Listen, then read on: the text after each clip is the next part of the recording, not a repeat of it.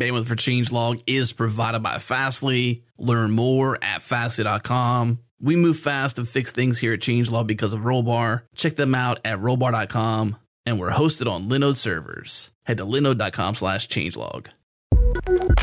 This episode is brought to you by AirBrake. AirBrake is full stack, real-time error monitoring. Get real-time error alerts plus all the info you need to fix any error fast. And in this segment, I'm talking to Joe Godfrey, CEO of AirBrake, about why getting to the root cause of errors is so important. Look, Adam, to me, root cause is everything.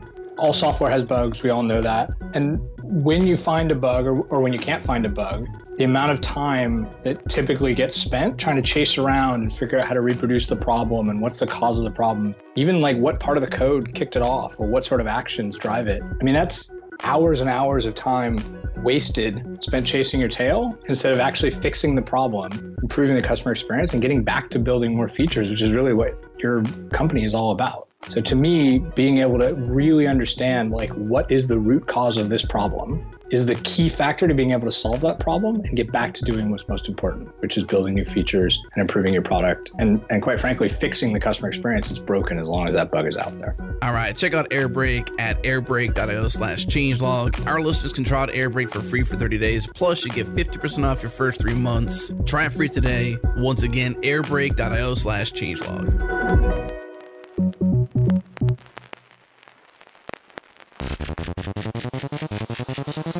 Welcome back, everyone. This is the Changelog, a podcast featuring the hackers, the leaders, and the innovators of open source. I'm Adam Stacoviak, editor-in-chief of Changelog. On today's show, we're talking to Tim Bell, the founder and creator of CS Unplugged, a collection of free teaching material that teaches computer science through engaging games and puzzles. We talk with Tim about where this program came from, his passion for this, the need for computer science in today's K-12 education programs, how CS Unplugged fits in, and how you can get involved.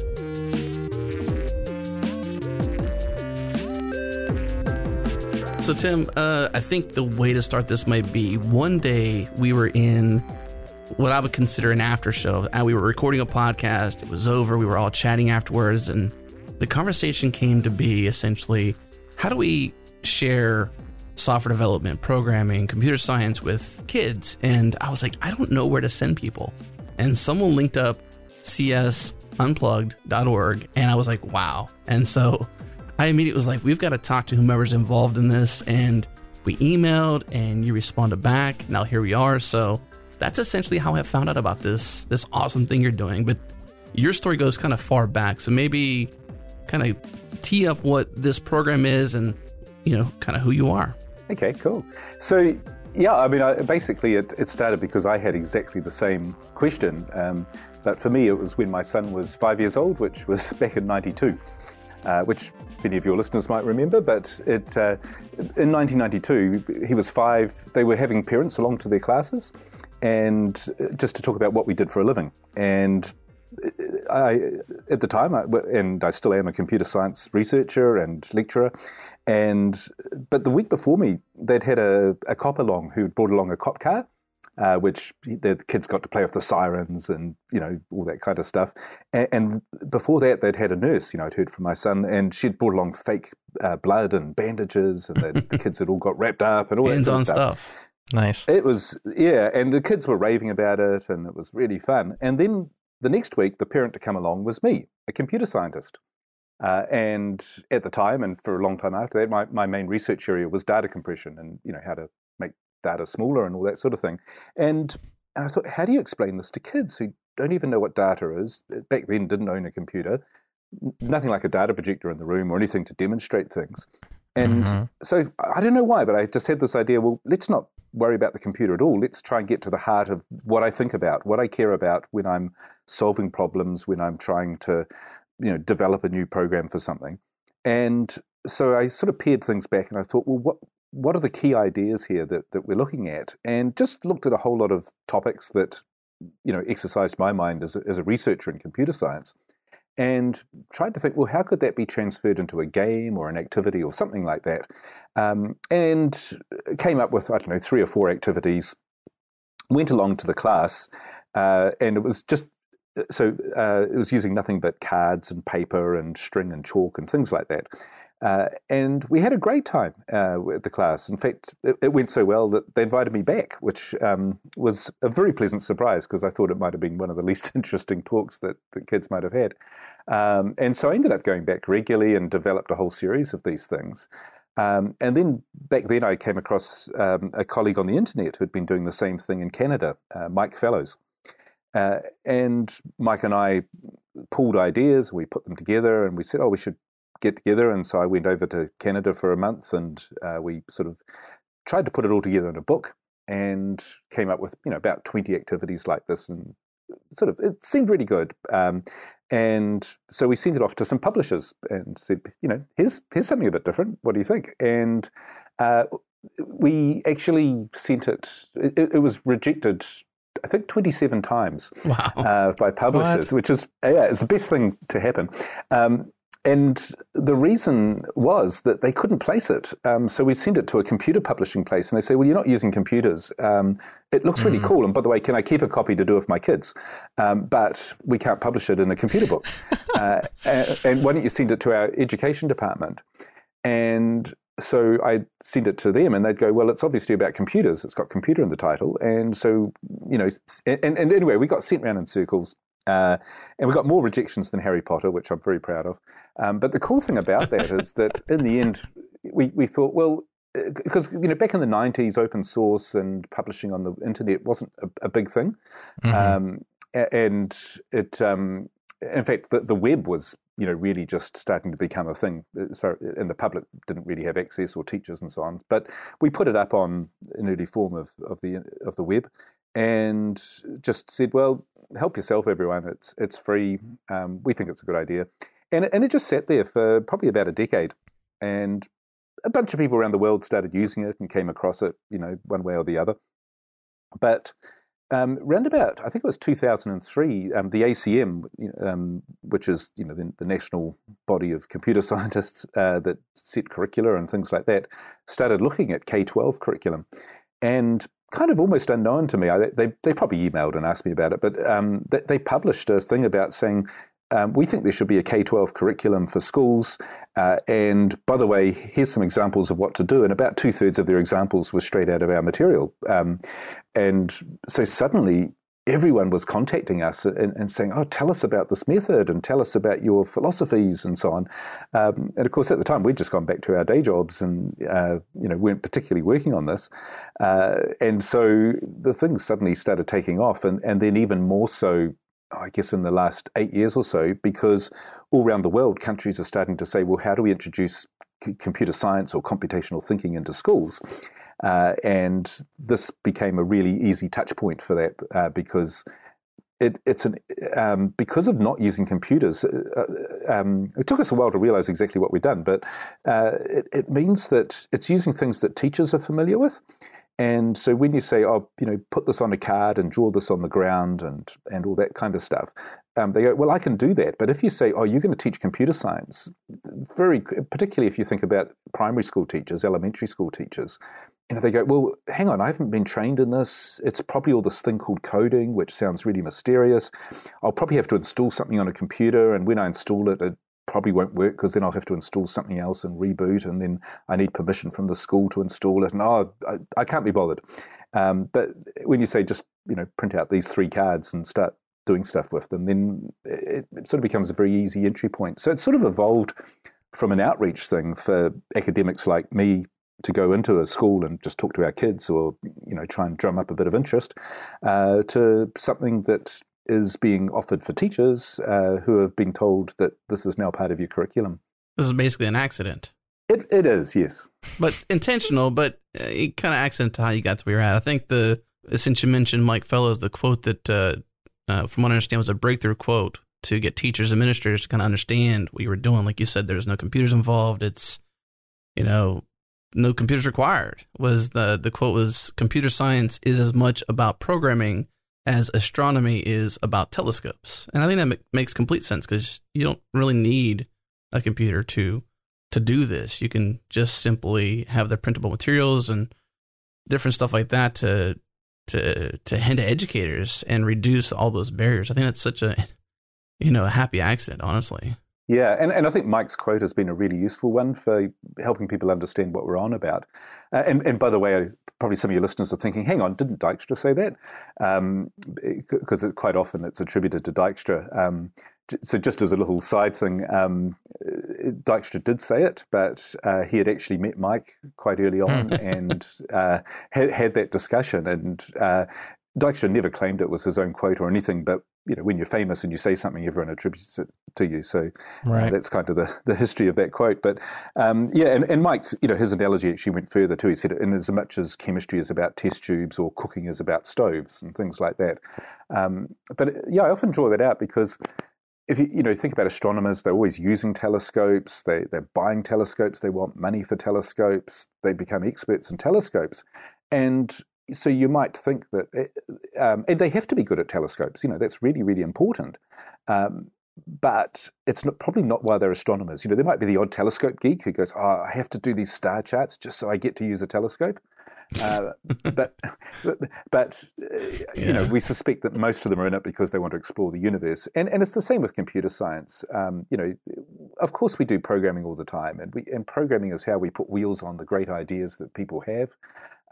And in those couple of decades since we started doing this, there've been all sorts of great ideas that have happened.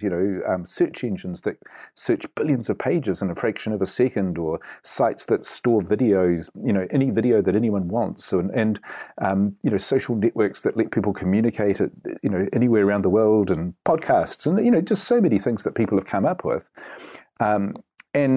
But the things that make them work, sure, you need a program that's actually making it happen. But if you do it the wrong way, then it won't be a thing. And a good example is the most popular website in the world, which is Google. It's just a text box and a button. So from a programming point of view, that's not very hard to implement. But we know that what's behind it, the computer science, like how do you search billions of things in a fraction of a second? You need to start thinking about different algorithms and processes. You need to think about communication protocols, security. How do you stop people trying to bring your site down or trying to make their website the most popular one on the search engine and things like that? And so suddenly there's a huge amount of stuff that you need to know that you're going to program. So the telescope analogy often, for the general public, I think helps quite a bit there. And it's not to say that it's anti-programming or anything like that, but it's simply, I think traditionally for computer science, we've used programming as the gateway to computer science. So, enroll for computer science and you'll learn a whole year of programming, and then we'll start showing you some cool stuff you can do with it. And it would be a little bit like saying, there's this thing called astronomy. You probably don't know what it's about, but trust me, it's really cool. But first of all, learn about telescopes for a year or two, and then we'll tell you what it's actually about. And so what I've come to realize that Unplugged does is it kind of skips that and it says, let's have a look at some stars. Let's have a look at what's really going on. Is that cool? Okay, now you're going to have to suck it in and learn how to use a telescope or learn how to program to really make stuff happen. And I think one of the important social things there is that with the traditional view of, learn coding, learn programming first, and then we'll show you some cool stuff, is that it blocks out a lot of people who can't see the point of programming or coding. And whereas if you can show them the point, then they go, okay, I will. This is worth learning. It makes the journey worth it, because you can kind of like deal with the pain because you have some sort of motivator. Yeah. And also I think one of the things that, of course, we get a lot is that the gender difference and also cultural differences and who gets involved in this. And we tend to filter out the people who aren't so interested in the machine and aren't so interested in programming. And one of the mantras that I try to push, particularly with teachers, is that we don't write programs for computers. We write programs for people on computers. And so the people who will write good programs are the people who understand people. And then suddenly that changes some of the stereotypes a wee bit. And because, the assumption is that if you love computers and you're really good at programming, then you'll write great programs. But in actual fact, they might be terrible for people to use because you haven't thought about the person. You need people who are good at both. Yeah, so that's a big story coming out of the telescopes, but it is a very useful analogy. Highly relevant. I mean, it makes sense because you remove, a huge cost burden, especially if you're targeting like primary, like you said, K through 12, or, bringing it to a younger audience or that kind of thing. Like you remove a ton of, at least I'm assuming, a ton of the cost, because computers cost a lot of money. No computer required. Yeah, buy and maintain that's a lot of expense. Well, that's right, and I think especially with it coming into school curricula, and it's happening around. Someone told me there's 50 countries around the world that are introducing this into their school curriculum, their grade school, and a lot of when I talk to people who are doing it, they go, "Oh, now we're going to have to buy a computer for every kid," and so on. Now, again, you do need a computer. I mean, in the end, if you're not writing programs, then you haven't quite got your fingers dirty, and you're not really getting the whole thing. But one interesting bit of research that came out recently is that people they tried.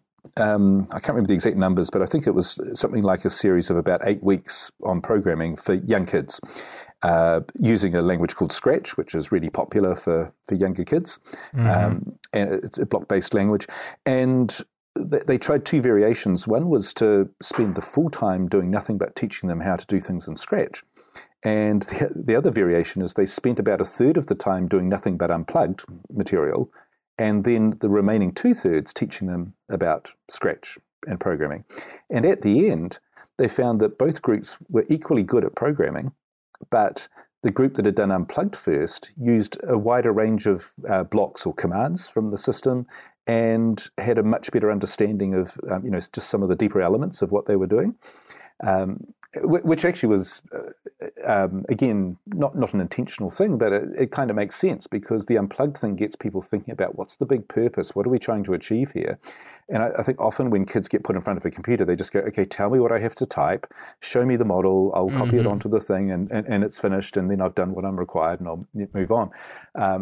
But by getting them away from the computer, you're actually getting them to think about the big ideas. And I think one of the key things with Unplugged too is that, we're not getting them just to sit. It's not, people go, oh, that would be so cool. You could have one kid could be the CPU, and one kid could be the input-output unit, and they could pass this on to that. And that's so boring. And being a computer is quite boring. I don't know if you've ever tried it, but it's, it's quite repetitious sort of job. And so the Unplugged stuff it really turns things inside out, and it'll be a magic trick. It's things where there's an intriguing puzzle, and the kids are and very, very simple instructions too, which is one of the really important points. Is that often so for binary numbers we just say, look, here's some cards. They can either be up one way or the other. Can't have them halfway up. Now I want you to do show me this. That's the entire instruction set, and so it's a relatively simple puzzle, but it gives the students a lot to think about as they work through it. And so then we, searching is probably another good example, since I mentioned search engines before. One of the ways that we've done that is we get a bunch of cups, and they could just paper cups or something, and we put numbers underneath them. And basically lay out about, say, 30 cups on the table, and just say, okay, I want you to find the cup that's got number 83 underneath it. And of course, if the cups are in random order, the kids go, oh, that's, they lose a point, or in fact, sometimes we give them a lolly, a candy for, that they have to pay for each one they look at. And they go, oh, I'll never find it. There's 30 there, and you've only given me 4 candies to buy, a viewer underneath the cup. And so, it sort of, that shows the frustration of a linear search. And then we simply say, look, okay, here's another set of cups. They're the smallest ones on the left, the largest ones on the right. They're in order. Here's your 4 candies. Are you feeling lucky? And we don't say anything else. We don't tell them how to do it or anything like that. And the kids, some kids will start at the left-hand side, and they'll go, oh, it's number 3, it's number 6. It's, oh, hang on a minute. And then they realize that if they're looking for 83, maybe they should look more towards one end than the other. But very often, particularly with, kids around 8 to 10 years old, they'll go, oh, hang on, the middle one would be a really good one. And they look at that, and physically they realize they've just eliminated half of the cups at the cost of one candy. And then they get to divide it in half, and they're away. But they've invented the algorithm themselves. I mean, it's a well-known algorithm, but suddenly they see the power of it. And then the next question is, well, that was 30 cups. What if I'd given you 60 cups? And they go, oh, that'd be twice as hard. And then they think about it. The very first candy reduces the 60 cups down to 30. And so then we start looking at that exponential growth, or actually technically logarithmic power of a binary search, because, what if I give you 1,000 cups? And they go, hang on a minute. And then they start to realize that that's only 10 candies, and a million cups is only 20, and suddenly a billion. And there's a lot of humor here as well. Like, imagine a billion cups. Well, that's quite a lot, but it doesn't take too much to reason that 30, you just need to look under 30 of them and you've found something. And now we've suddenly shown how you could search a billion things, like a billion web pages. It's not quite that simple, but you could search a billion things by only looking at 30 of them. And suddenly realize that this is quite a different kind of thing to just doing a linear search or having to go through every single one. So it's and that's it. The kids have come up with the idea. I think a lot of the point of it is that these systems seem magic too, and especially through the early 2000s, people were kind of locked out of knowing about things. Shiny gadgets came out that iPods and iPhones and things like that. That if you looked inside, it would void the warranty, and in fact, with a lot of them, you couldn't even write your own program for them without getting it approved by Apple. And so it was. They were kind of saying, just trust me. There's magic in here. You're not allowed to look. You're not allowed to change it. We'll sort it out for you. And it sort of turned people into users instead of developers. Whereas, back in the 80s, if you bought a computer, you switch it on and it says, type a command. It's the first thing you have to do. And it's quite a different kind of invitation. So we end up with these devices that seem like magic. I mean, they are kind of magic. But if we can undo some of that magic and let kids look inside and go, okay, I could understand how that works, then that gives them some of the insight. And I think especially for teachers too, because, more lately as teachers get into it, they go, well, this stuff is a great mystery. Only a few very clever people like, Bill Gates and Steve Jobs understand it. And they're out of the business now anyway. So it's all the magic's locked up. Whereas it's actually, it's stuff that, lots of people can understand at some level.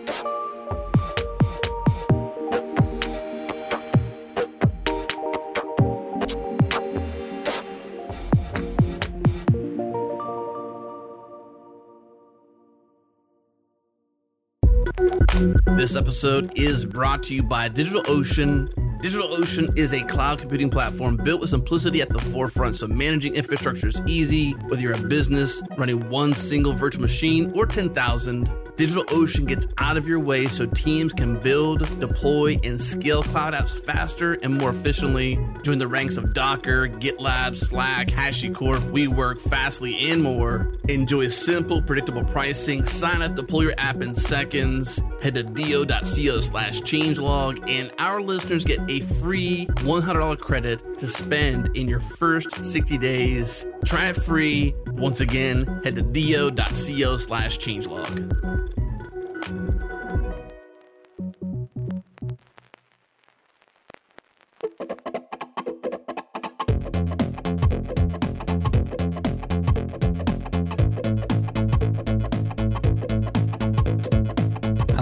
First of all, I love the angle of the starting with no computers and these cards and puzzles. Not just because it gets the kids excited, but because it reduces the anxiety on the teachers to feel like they have to be computer scientists in order to teach this stuff. And so that's awesome. Thinking about what you said there, like was starting with kind of the fun, the intrigue, the excitement, and really getting people engaged into the ideas of thinking these ways before you get to the programming languages and those kind of things. There's been a lot of efforts around, not just with kids, but also with adults or young adults, trying to get them into coding. And a lot of times when we start with the computer, there's two things that we normally try, because we're also trying to get that fun, that immediate feedback, the early wins to get them hooked. And the two things that usually are used with varying levels of success is games, like actually creating video games, which gets everybody excited until they realize that's actually like really hard to do without much skills. So it's difficult, right? There's a high level of entry there. And the other one is the web. And one that I've seen a lot of success with is just allowing people to see, you pull up their favorite website and then you show them how they can actually manipulate it themselves, right? By opening up the dev tools or creating something very quickly and putting it up on the internet, and they have something that they built before. So those are ways I'm just trying to think of like how you would bridge the, from a child's perspective of this same way of going about teaching to an adult perspective. And I guess all that is a long-winded way for me to say this is obviously focused on teaching kids computer science or the foundations of it. Could we take the same methodology, maybe take out the puzzles and the crayons? Well, leave the puzzles in, maybe take the crayons out. But like, could we use this, broaden it, and teach adults in the same manner that CS Unplugged teach kids? Absolutely. And, although it was written for kids, it's been a big surprise to me how valuable it is for adults. And we've talked about how, particularly for teachers who, it's essentially change management, or it's a psychological process for a teacher when they're told, I signed up here to help kids read and write and maybe do some math. And now I have to do this thing called computer science or computational thinking. It's very, very scary for them. And so, it's useful there. But one of my favorite audiences for this is senior citizens. And I don't know if you have that over there, but in New Zealand, there's a very popular lecture series for senior citizens where they get people from universities to come in and just talk about anything, the environment or politics or whatever from an academic point of view. And it's a wonderful audience because, these are clever people who have achieved a lot in their lives and so on, but don't know nothing about this. And it's very empowering for them too, because often they end up finding out stuff that their grandkids don't know about. Even though often people say, "Oh, young kids, they know all about computers," and you feel like saying, "Well, ask them what algorithm Google uses to find something amongst a billion pages, or ask them, what is the security that's used when you do online shopping or something like that."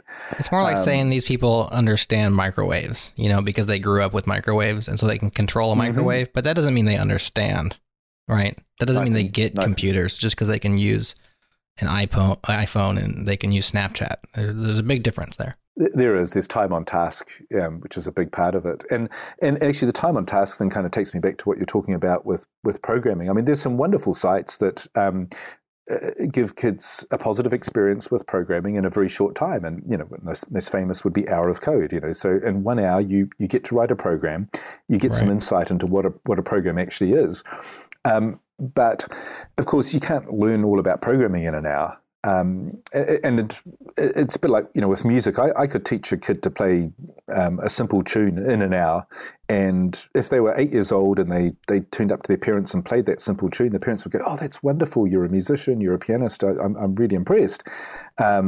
But if they continued doing that and became a concert pianist playing that same tune that they learned in 1 hour, then they're not going to do terribly well. And we know that there's thousands of hours of practice and learning and work to become a great musician. And there's thousands of hours of practice and work to become a great programmer. And so one of the risks with anything, whether it's unplugged or programming or whatever, is that, we say, well, you've done an hour or two on this, you're doing great. And sometimes students can see through that and they go, well, I can't possibly be, well, either if it's that simple, what are we all missing? Or maybe I'm not doing that great, or maybe I'm just getting started. So I think we really need to emphasize, we're saying, look, we're just lifting the lid back a bit and we're showing you what it is, but we have to be realistic. There's hours and hours and hours of work to do to really get good at this stuff. And although, again, when it gets into schools and particularly into primary schools, I think if you think of an analogy with maths or something like that, and what a 10-year-old can do in math is, as far as someone who has to do math all the time for a living, is pretty basic. But on the other hand, they are gradually building up those skills over a period of time. And we know where the destination is, even though a lot of kids and possibly even some teachers can't see the point of it. And so, a lot of it is to try and keep the end goal in mind with this teaching, and no matter how you're doing it. So, Right. so there's a whole lot of stuff going on in there. You're not trying to make computer scientists with this curriculum. This is an approachable curriculum for a certain level of introductory to it. You're not going to come out the end of it with a degree and start programming. You're going to come out with at least some curiosity, maybe some familiarity that gets you to the next step. Exactly.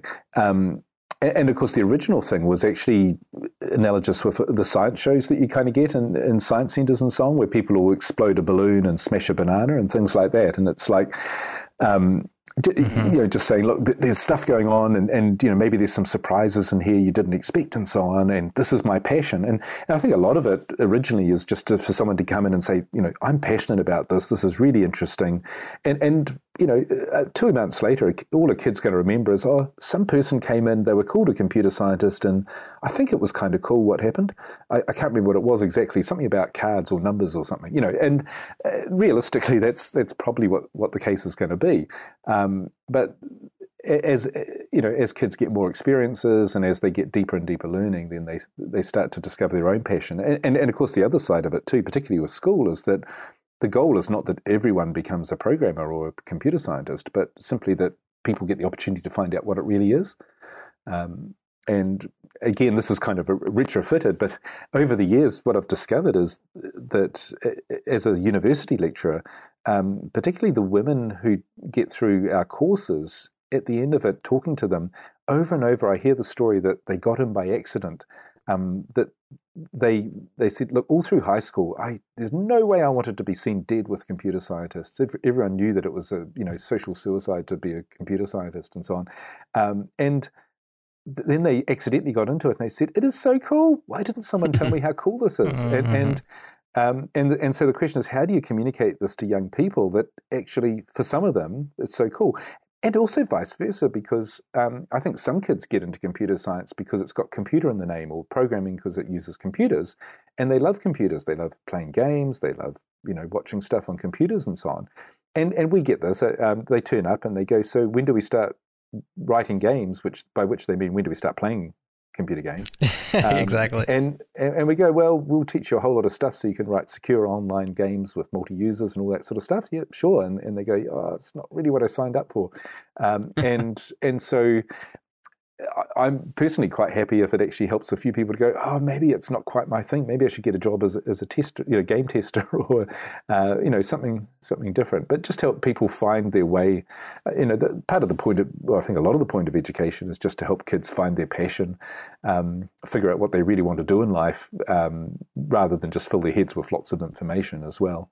Maybe a topic that this is something that came up actually in this post conversation that started my journey to understand CS Unplugged was, this concern of people getting into, or children or young adults or anybody like, let's say 18 or younger, getting into computers too soon because you'll spend the rest of your life on one. It's the way of our world.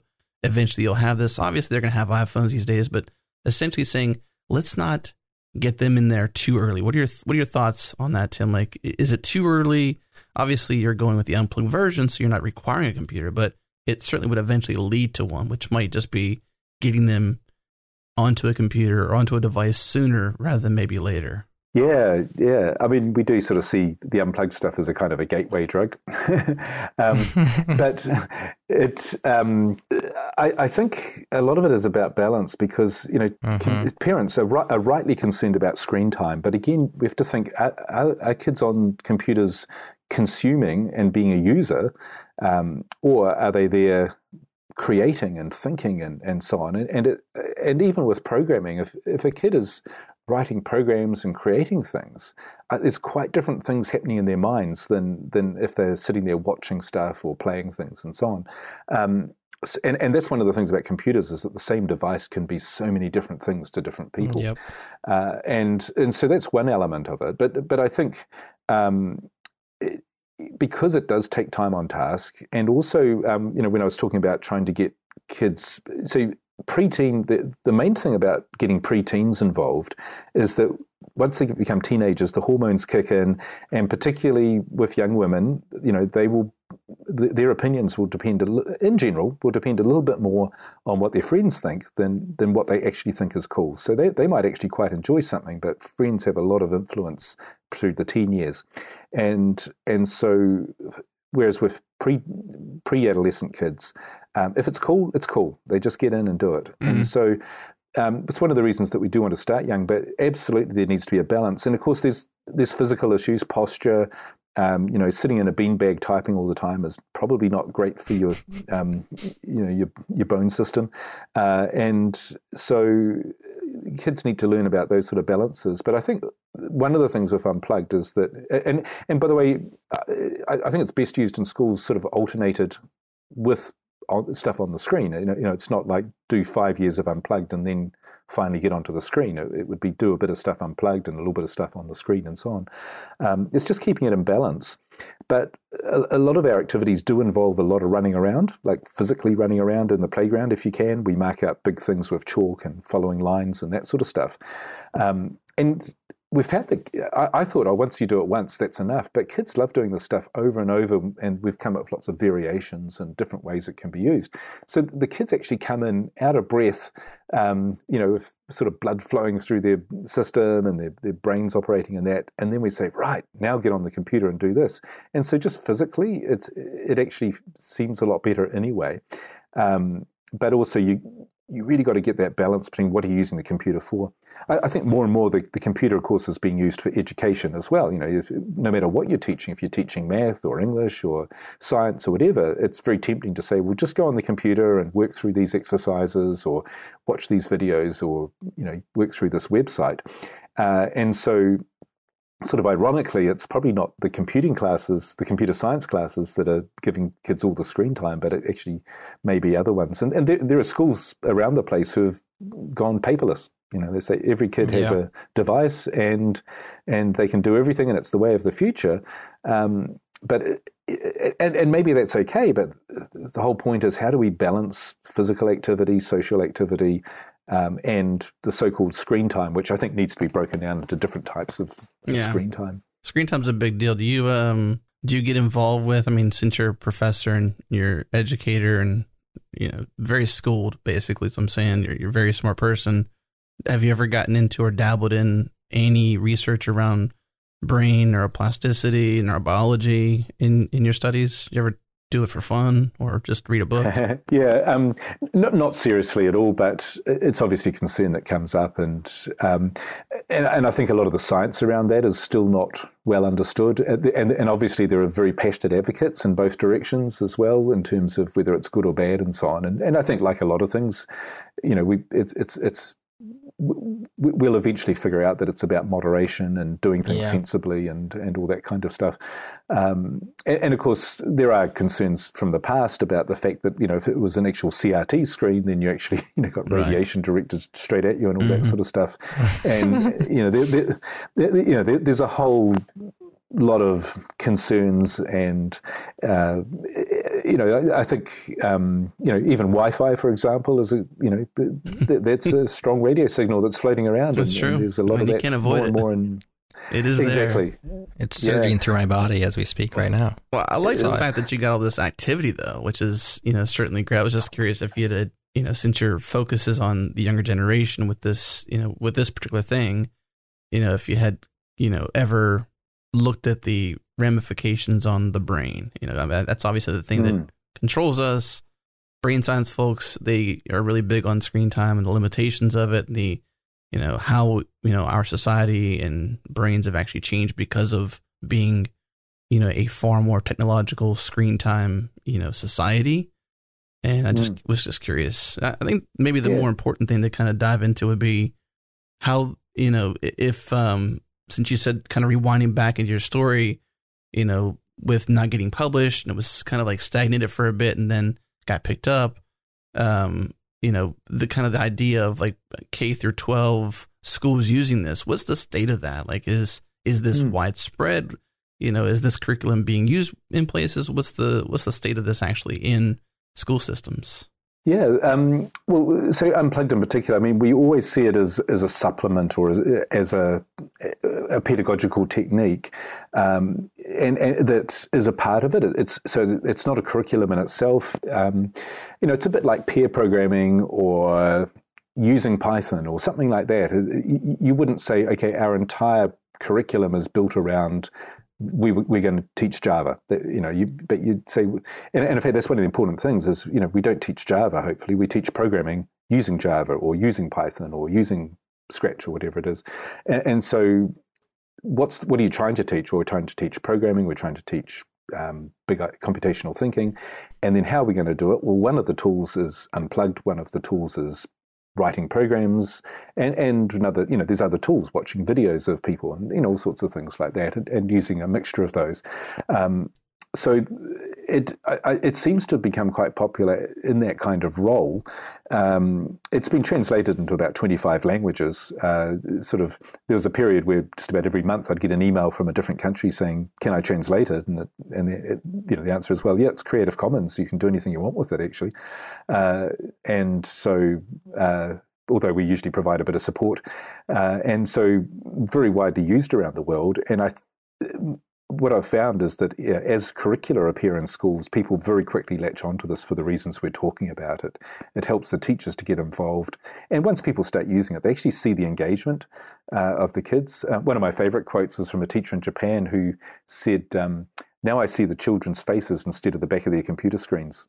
And, it's a way to really get kids thinking. And certainly, I mean, I've found when I get invited into a school, a couple of times I've been invited in and people have said, "Oh, the computer guy's coming in." And so they put me in the computer lab, which is about the worst space for doing the Unplugged stuff because you need lots of empty space and, get kids thinking. And whenever I've been put in a lab with students, it's like there's rubber bands from their fingers to the keyboard, and they come in, and the model they have is this guy from the university is going to say something boring for 10 minutes, so we'll ignore that, and then he's going to give us something we have to type, and so we'll type that, and then we'll be done. And it's so hard to get, you say, "Oh, okay, everyone, what do you think's happening up here? What do you think's?" And they're kind of going, yeah, I'm just busy ignoring you. What have we got to type? Come on. And so it's actually a great thing to do, out of the normal setting, which actually also means that it's quite good for improvising. It's also great when the data projector dies. I don't know how many seminars you've been to where people spend 10 minutes trying to get the data projector going or something, but it's for me, that's actually a big bonus because I just go, well, actually, this makes my point. Right, everyone, I want some volunteers. Let's try this. Right. So, yeah, in terms of how it's used around the place, it does seem to have been quite useful for getting teachers on board, and officials, actually. I mean, a couple of times, including I had this experience myself, actually. I was speaking in Wellington, our capital city, to a group of officials, and one of the things I tend to do is I like to do stuff and then talk about it. So rather than, saying, "Oh, we should be teaching our students about algorithms and programming and things like that," and the officials are going, yeah, they're big words, they must be important. I actually just jump in and say, "Okay, I'd like some of you to pretend to be 8-year-olds. Could you stand up the front and do this with me?"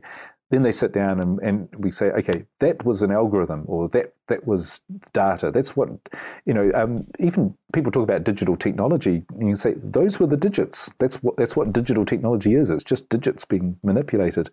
And you can see the light go on. And one time I was doing this, almost randomly, our Minister of Education turned up unexpectedly, and she volunteered and got up the front and did these things and so on. And afterwards, so had this experience where she was saying, That's really cool. We should be teaching this in schools. And I think rather than, because often officials gloss over the surface and they say, yeah, we're all, the business are telling us we should do this, or teachers are telling us we should do it, so maybe we'll do it one day. But it actually in 5 minutes, you can actually do some computer science with them that's meaningful, and they can see the education in it, and they can see the thought processes, and they can see it's appropriate for kids and all that.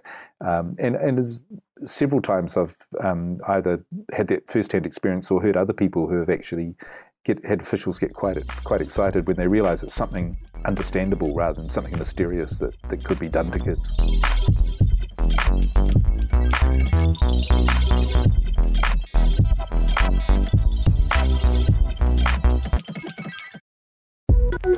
This episode is brought to you by our friends at GoCD. GoCD is an open source continuous delivery server built by ThoughtWorks. Check them out at gocd.org or on GitHub at github.com/GoCD. GoCD provides continuous delivery out of the box with its built-in pipelines, advanced traceability, and value stream visualization. With GoCD, you can easily model, orchestrate, and visualize complex workflows from end to end with no problem. They support Kubernetes and modern infrastructure with elastic on-demand agents and cloud deployments. To learn more about GoCD, visit gocd.org/changelog. It's free to use, and they have professional support and enterprise add-ons available from ThoughtWorks. Once again, gocd.org/changelog.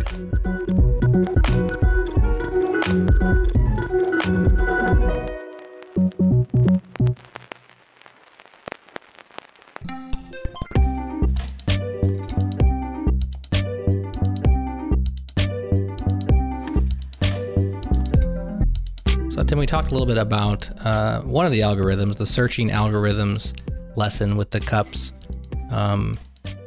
I have tons of questions. I have children of my own. I'm trying to teach them certain things. I'm trying to get them into computer science, and I've done the hour of code, and I've done a few things. And nothing's quite stuck yet, mostly because they want to make video games, and that's really hard. But this looks like awesome for them, and they love puzzles and games and lots of stuff. But I struggle to even just describe certain things to them. I feel like I'm too close to it, or maybe I'm just too bad at describing these things. But like, I've had the question, like, what is data, Dad? And I'm just like, okay, what do we do here?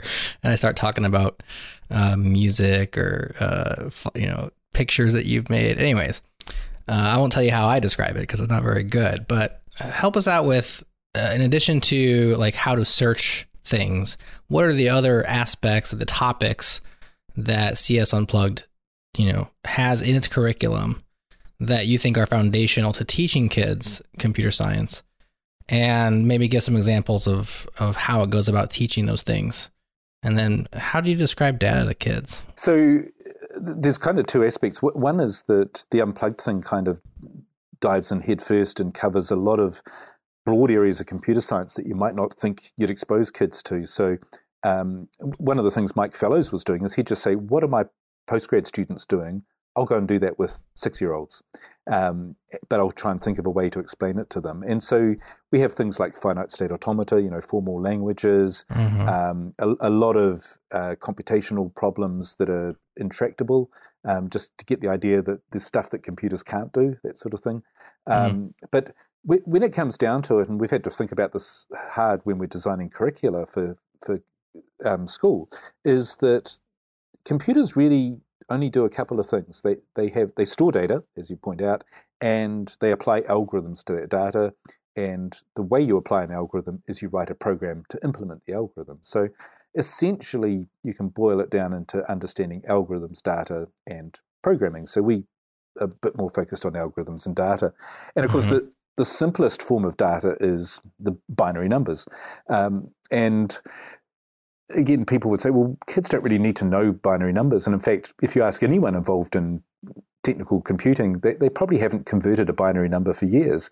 But they do need to know the difference between a 16-bit and a 8-bit representation, or 1024-bit security, and the fact that 1025-bit security would be twice as good, and things like that. When we're dealing with binary numbers, so it's the patterns in them that matter more than just knowing how to convert numbers. But it is kind of fun. So one of the activities, one of the early ones that was developed, and it's a real hit, is you just to get kids engaged with binary numbers, get about 5 cards and put dots on the card. So the first card has 1 dot on one side, the next one has 2 dots, And the next one has 4 dots, so there's, it corresponds to the binary digits.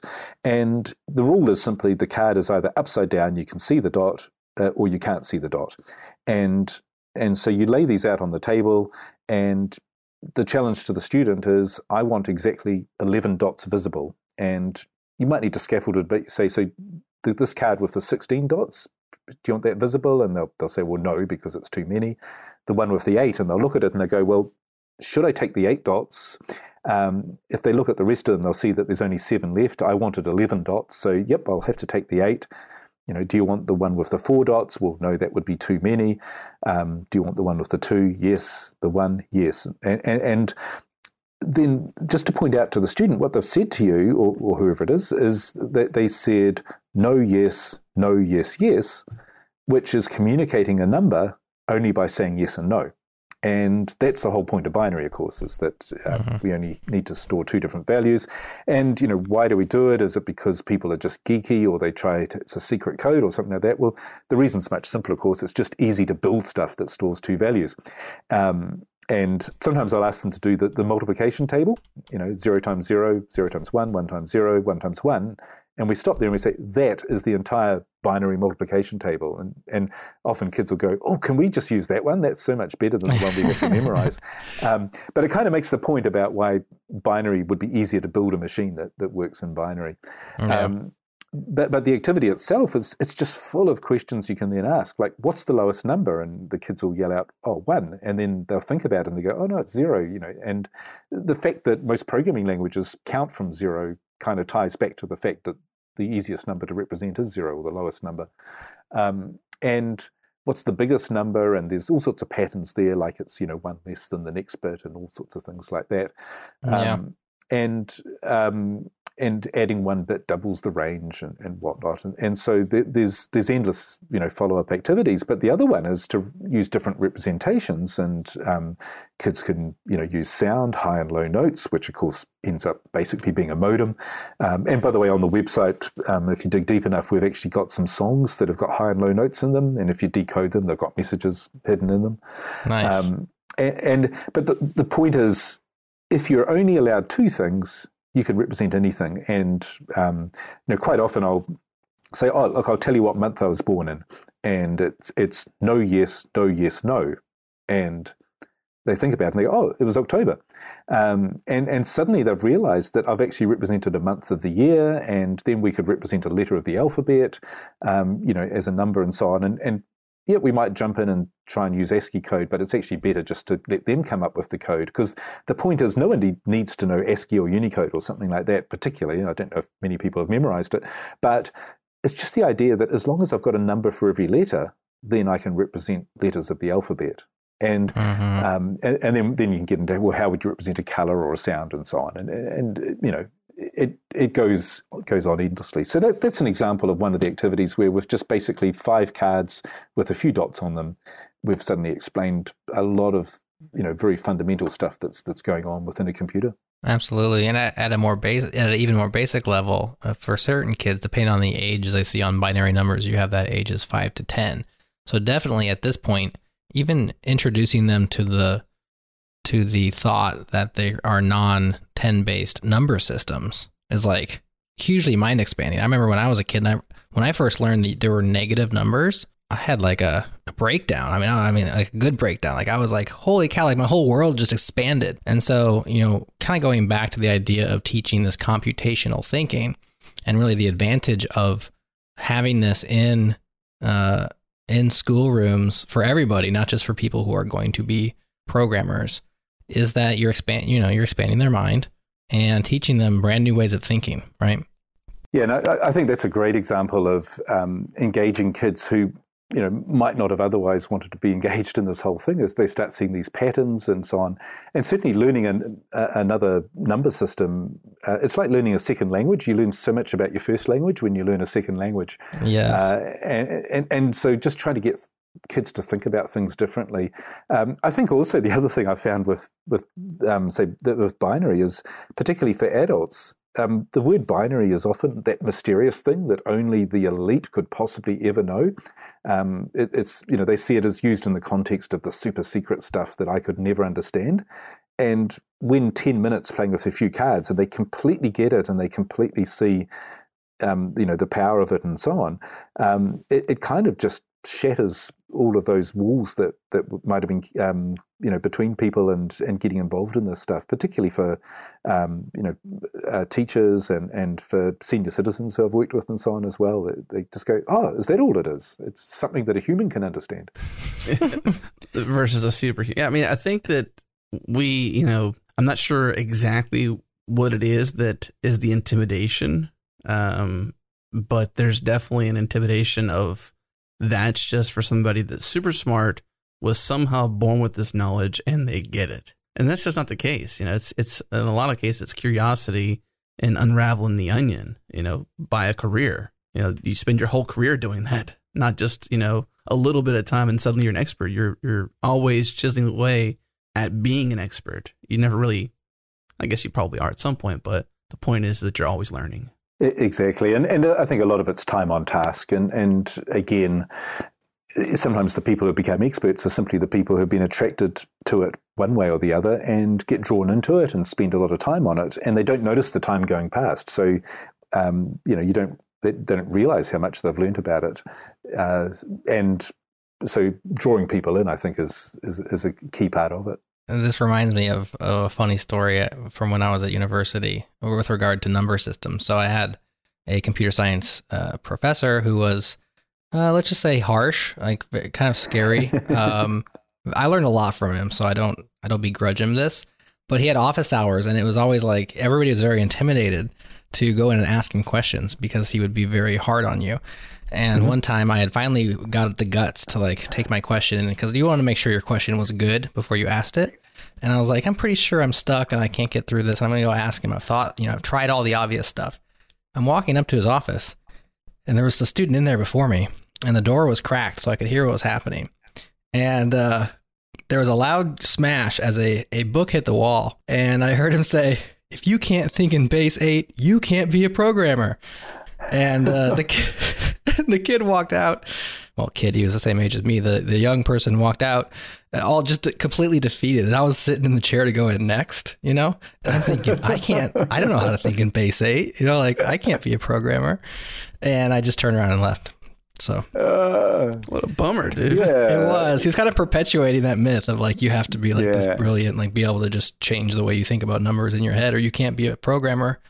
And I guess I'm still a programmer to this day. I still can't think in base 8. So I think he was wrong. Well, good job, Jerod. One of the gurus in computer education, Seymour Papert, talks about a low floor and a high ceiling. And so you want a low floor when kids turn up.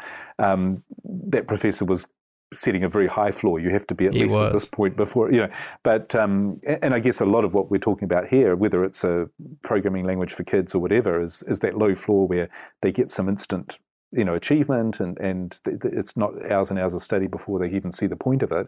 But the high ceiling says, by the way, we can keep pushing this as far as you want. It's not just a little one-off activity that can't go anywhere. So you have, in terms of topics, there's binary numbers that you talked about. You talked about searching algorithms. I'll just list a few more. You have kid bots, which is there's 50 different challenges in that one. Sorting, error detection and correction. Y'all have put lots of time into this. And if you check out the website, it's even there's a classic version and this new version. And so, as you said, these are things that you've been honing and changing and optimizing over the years.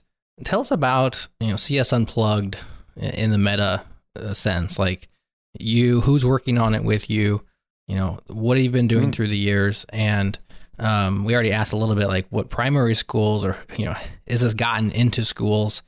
And it sounds like it has, but maybe not in formalized we use the CS Unplugged curriculum, because it, like you said, it's more of an adjunct or an attachment to other things. But tell us how you're interacting with educators and, making CS Unplugged better for them.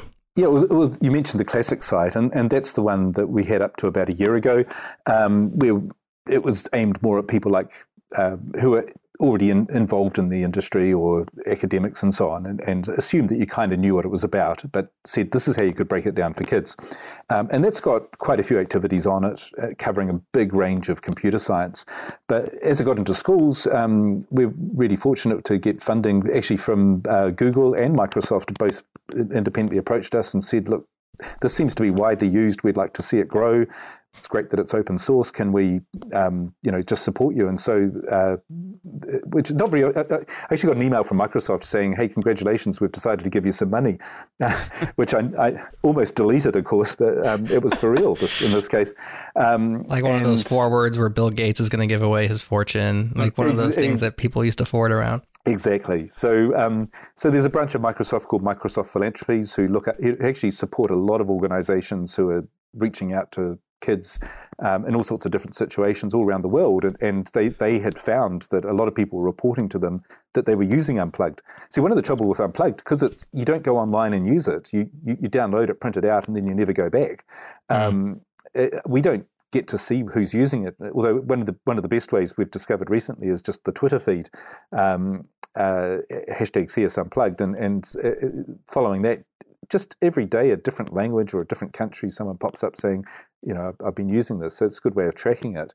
But until a couple of years ago, it was basically Unplugged was me and a couple of students who would happen to be doing projects on it or something like that. But we've actually now grown to probably 3 or 4 full-time people who are working on different aspects of it, although a lot of this is now sort of driven towards creating. You'd think we'd be creating more and more new activities, but actually people want the same things repackaged differently for schools, for primary schools. And then there's a version of it which it's not totally unplugged, but it's called the Computer Science Field Guide, which is aimed more at high schools, and it's aimed more at the students. So the unplugged stuff is written for the teacher, says this is how you could teach it, with lesson plans and so on. This Computer Science Field Guide is aimed more at a student, saying, you're a teenager, here's some stuff that will help you understand some of the big ideas in computer science. And so there's video, there's stuff to read, there's examples, and online stuff that they can interact with. And if any of your listeners want a quick taste of that, one of the fun things to go into, we were talking about data before, there's a chapter in the field guide on data representation, and it's got an interactive where you can drop your own photo into it and zoom in. But instead of sort of blurring it or limiting it when you zoom in, it actually goes right down to the pixels and shows you the numbers that represent those pixels, the RGB values. And it sounds quite simple, but it actually, it's quite an aha moment for a lot of people where they go, hang on, that's a digital photograph. It's actually it's made of digits. Who would have thought, so it's got lots of interactives like that, and we're busy preparing those sort of things. But a lot of introductory stuff, just explaining to teachers what this is about, why they should care about it, how it affects the real world, So we've ended up with quite a reasonable sized group working on that. And then within New Zealand, we've got a new curriculum in schools for this stuff. And so we're also doing a lot of work to support local teachers. We've got tens of thousands of primary school teachers in New Zealand that we're helping to get up to speed with this new curriculum and so on. And it's a lot of fun, but it's a big job, and that's just for one country. We're equivalent to the size of one state of the US. So there's a lot of work to be done around the place in helping people get up to speed in this area. So you mentioned these independent sponsorships, Google, Microsoft, and then the UC Computer Science Education, which I assume is that the university that you work at? Yeah, in fact, that's the name of my research group. Gotcha. So while we're the people that develop it, there's actually a lot of volunteer hours go into it as well. And until not long ago, it was entirely voluntary. But even to this day, of course, a lot of students who work on it are effectively paying us to work on it because they're doing it as part of their study and so on. So over the years, there've been dozens and dozens of people who've contributed to it in one way or another. Do those sponsorships come with any strings attached, or are you have to write reports back, or are those just completely, the funds are up for you to use however you see fit, or how does that work? Yeah, they're very open, and one of the key things is that all of the material that we develop is Creative Commons. It's available for people to use.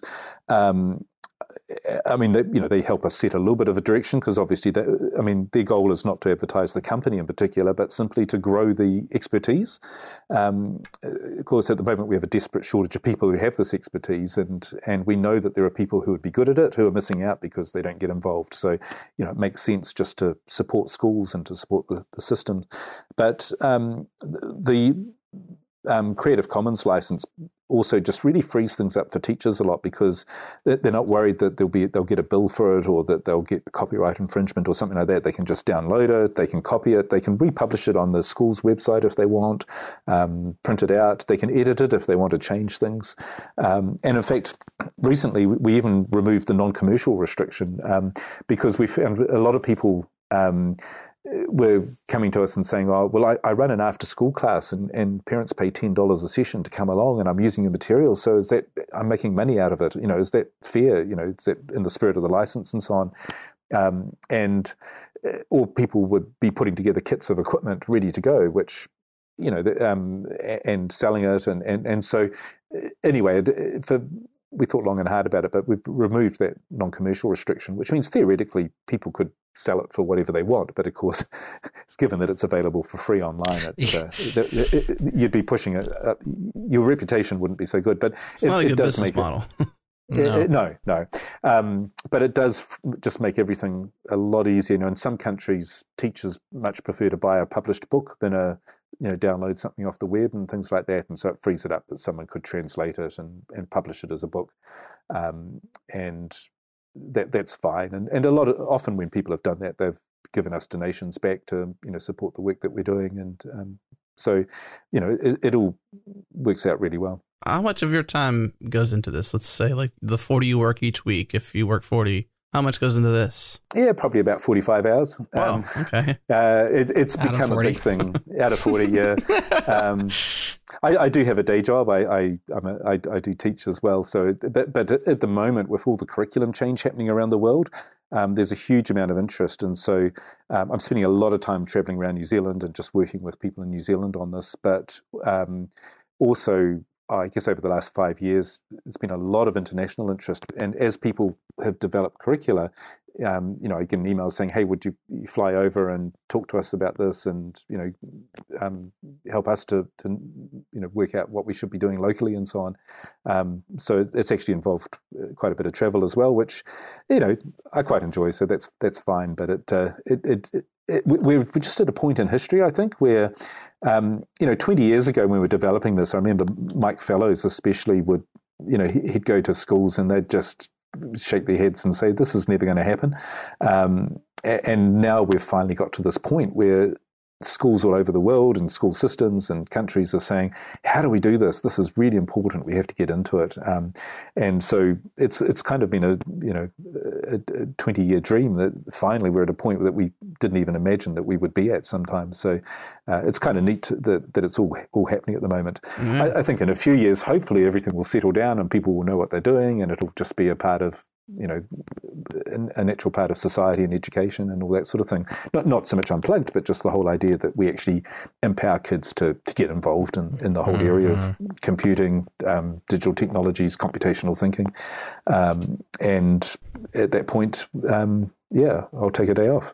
Can't close the show without closing the loop on this one thing that you mentioned early in the show that was the motivation for you to do this. I'm not even sure what year it was, but you mentioned 1992. Okay, 92. Your son was 7, I believe, or 5. You did this because your motivation was your children. I'm assuming like your son and potential others. But what's their status in computer science? Well, so in general, we don't get a lot of feedback, but I've been interesting. A few students have come up to me and said, 10 years ago I went to this thing and that changed my direction, which is amazing. That's feedback awesome. to get. Yeah. I have 2 sons who have grown up with this entire thing happening around them all the time. So the 31-year-old is basically, he runs a recording studio and has ended up, his entire life is digital, of course. He just produces bits and puts them on the web. But he has ended up doing a lot of programming and stuff is what he does. But his career is in music, which is fantastic. But my wife is a music teacher. And so as he went through and did a music degree and so on, she kind of put a little 1-0 on the refrigerator. And then our second son went through and he did a music degree as well. And so it was sort of 2-0 at one stage. But at the end of it, and I think one of the problems, the children of people who do a particular area, they make a decision. I don't want to be like that. I don't want to, just because my dad does it, I shouldn't have to do it. But he ended up doing a little bit of programming at the end of his music degree and got so interested in it finally that he did an entire computer science degree, and now he works as a software engineer. So it's now one all. So it was worth it. Yeah. Right. I mean, you're changing the world, obviously, outside of your own family, but to see the dividends paid, direct, that's awesome. It has been good, but the thing that really means a lot to me is when I particularly see kids that would have been excluded, and I'm particularly thinking of women and people from other cultures who don't see themselves as part of that. And when they get really engaged and are really enjoying it, absolutely, and then they close the loop because they go, I need to help you with this stuff because we need to get into schools and get more girls involved and get more, people like me involved. And it's just neat seeing that feedback loop happening, and that it's just so genuine. It's like, this is a cool career, and I really want to share it with other people. Well, let me give you this one here too, because part of that conversation that spurred me learning about this in the first place was because I was concerned how I can share this with my daughter and my niece, who I very much care for, and they're both very smart in this direction. They just need that, that aha moment, the spark. And I'm like, I don't even know the things that I need to know. So I'm that, would-be teacher to some degree. So I was like, what kind of resources are for me to hand to or, guide through my daughter and my niece? And, that was my motivation. My son, could do it as well, and that's part of it too. But my thoughts were on those two because they're so skilled with it, but there's no clear on-ramp for young girls. Yeah, and of course the other thing is that I think it's really important. I mean, we don't want everyone to become a computer programmer. It would be a very boring world, but it's important that young people understand this digital world that they're growing up in, and there's going to be more and more happening to them and around them with AI and privacy and also algorithms that make decisions for us and things like that, where even just a little bit of understanding of what these things might actually be, rather than just something mysterious that the technocrats have to sort out for us, then that's empowering them as a member of society to function well anyway. So I'm perfectly happy if people learn this stuff and either go, well, that may be useful when I'm campaigning against some particular thing or for some particular thing, or even, well, I'm glad I know what it is because I definitely don't like it. But hopefully more and more we are getting people going, actually, that's a lot more interesting. There's a place for me at this table. Any words of advice to the educators that maybe, let's say somebody's listening to this and they're thinking, man, I'm not an educator, but I know somebody, or I've got kids I want to influence, any advice or any first steps for them to take to take the first step with using Unplugged or even the field guide? I think the key thing is to let the kids do the thinking. Remember, the goal isn't, particularly for younger kids, the goal isn't that they know all this stuff. The goal is that they engage with it. And so very much, it's called constructivism, where the kids construct the knowledge themselves. So you just say, okay, here's the small challenge. How would you do this? What's happening here? How's that working? And give them time to think about it. Let them give wrong answers. Let them reflect on the wrong answers. Let them, come to the right answer with a bit of help. But it's very much about letting them explore it so that they're kind of empowered to go, oh, I actually worked out how that works, rather than, okay, I've been given a whole lesson of what to do and exactly what to do, and now I can do the thing that adult wanted me to be able to do. Well, Tim, it's been fun going on this lane with you. I'm very appreciative of your motivation for your sons, and obviously the payout for the rest of the world as part of it. This 20-year journey for you and Mike and the rest of the team, I'm sure is just profound, because it was a happy accident at first, and now it's just lighting things on fire. So people are excited about it. So thank you for your work and your motivations toward this, and obviously sharing it freely, and even allow people to make money if they need to do the work to educate children. So hey, you're very welcome. Thanks for the chance to share. Thank you, Tim. Thank you for tuning in to today's show. If you enjoyed it, do me a favor, share it with a friend. Go on Twitter and tweet a link.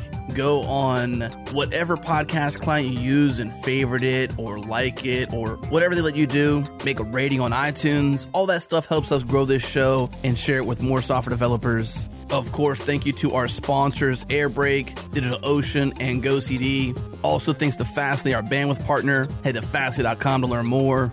And we catch our errors before our users do because of Rollbar. Check them out at rollbar.com. And we're hosted on Linode Cloud servers. Head to linode.com/changelog. Check them out and support this show. This show is hosted by myself, Adam Stacoviak and Jerod Santo. Editing is by Tim Smith. The music is by Breakmaster Cylinder. And you can find more shows just like this at changelog.com. When you head there, make sure you pop your email address in to get the latest news and podcasts for developers in your inbox every single week. Thanks again for tuning in. We'll see you next week.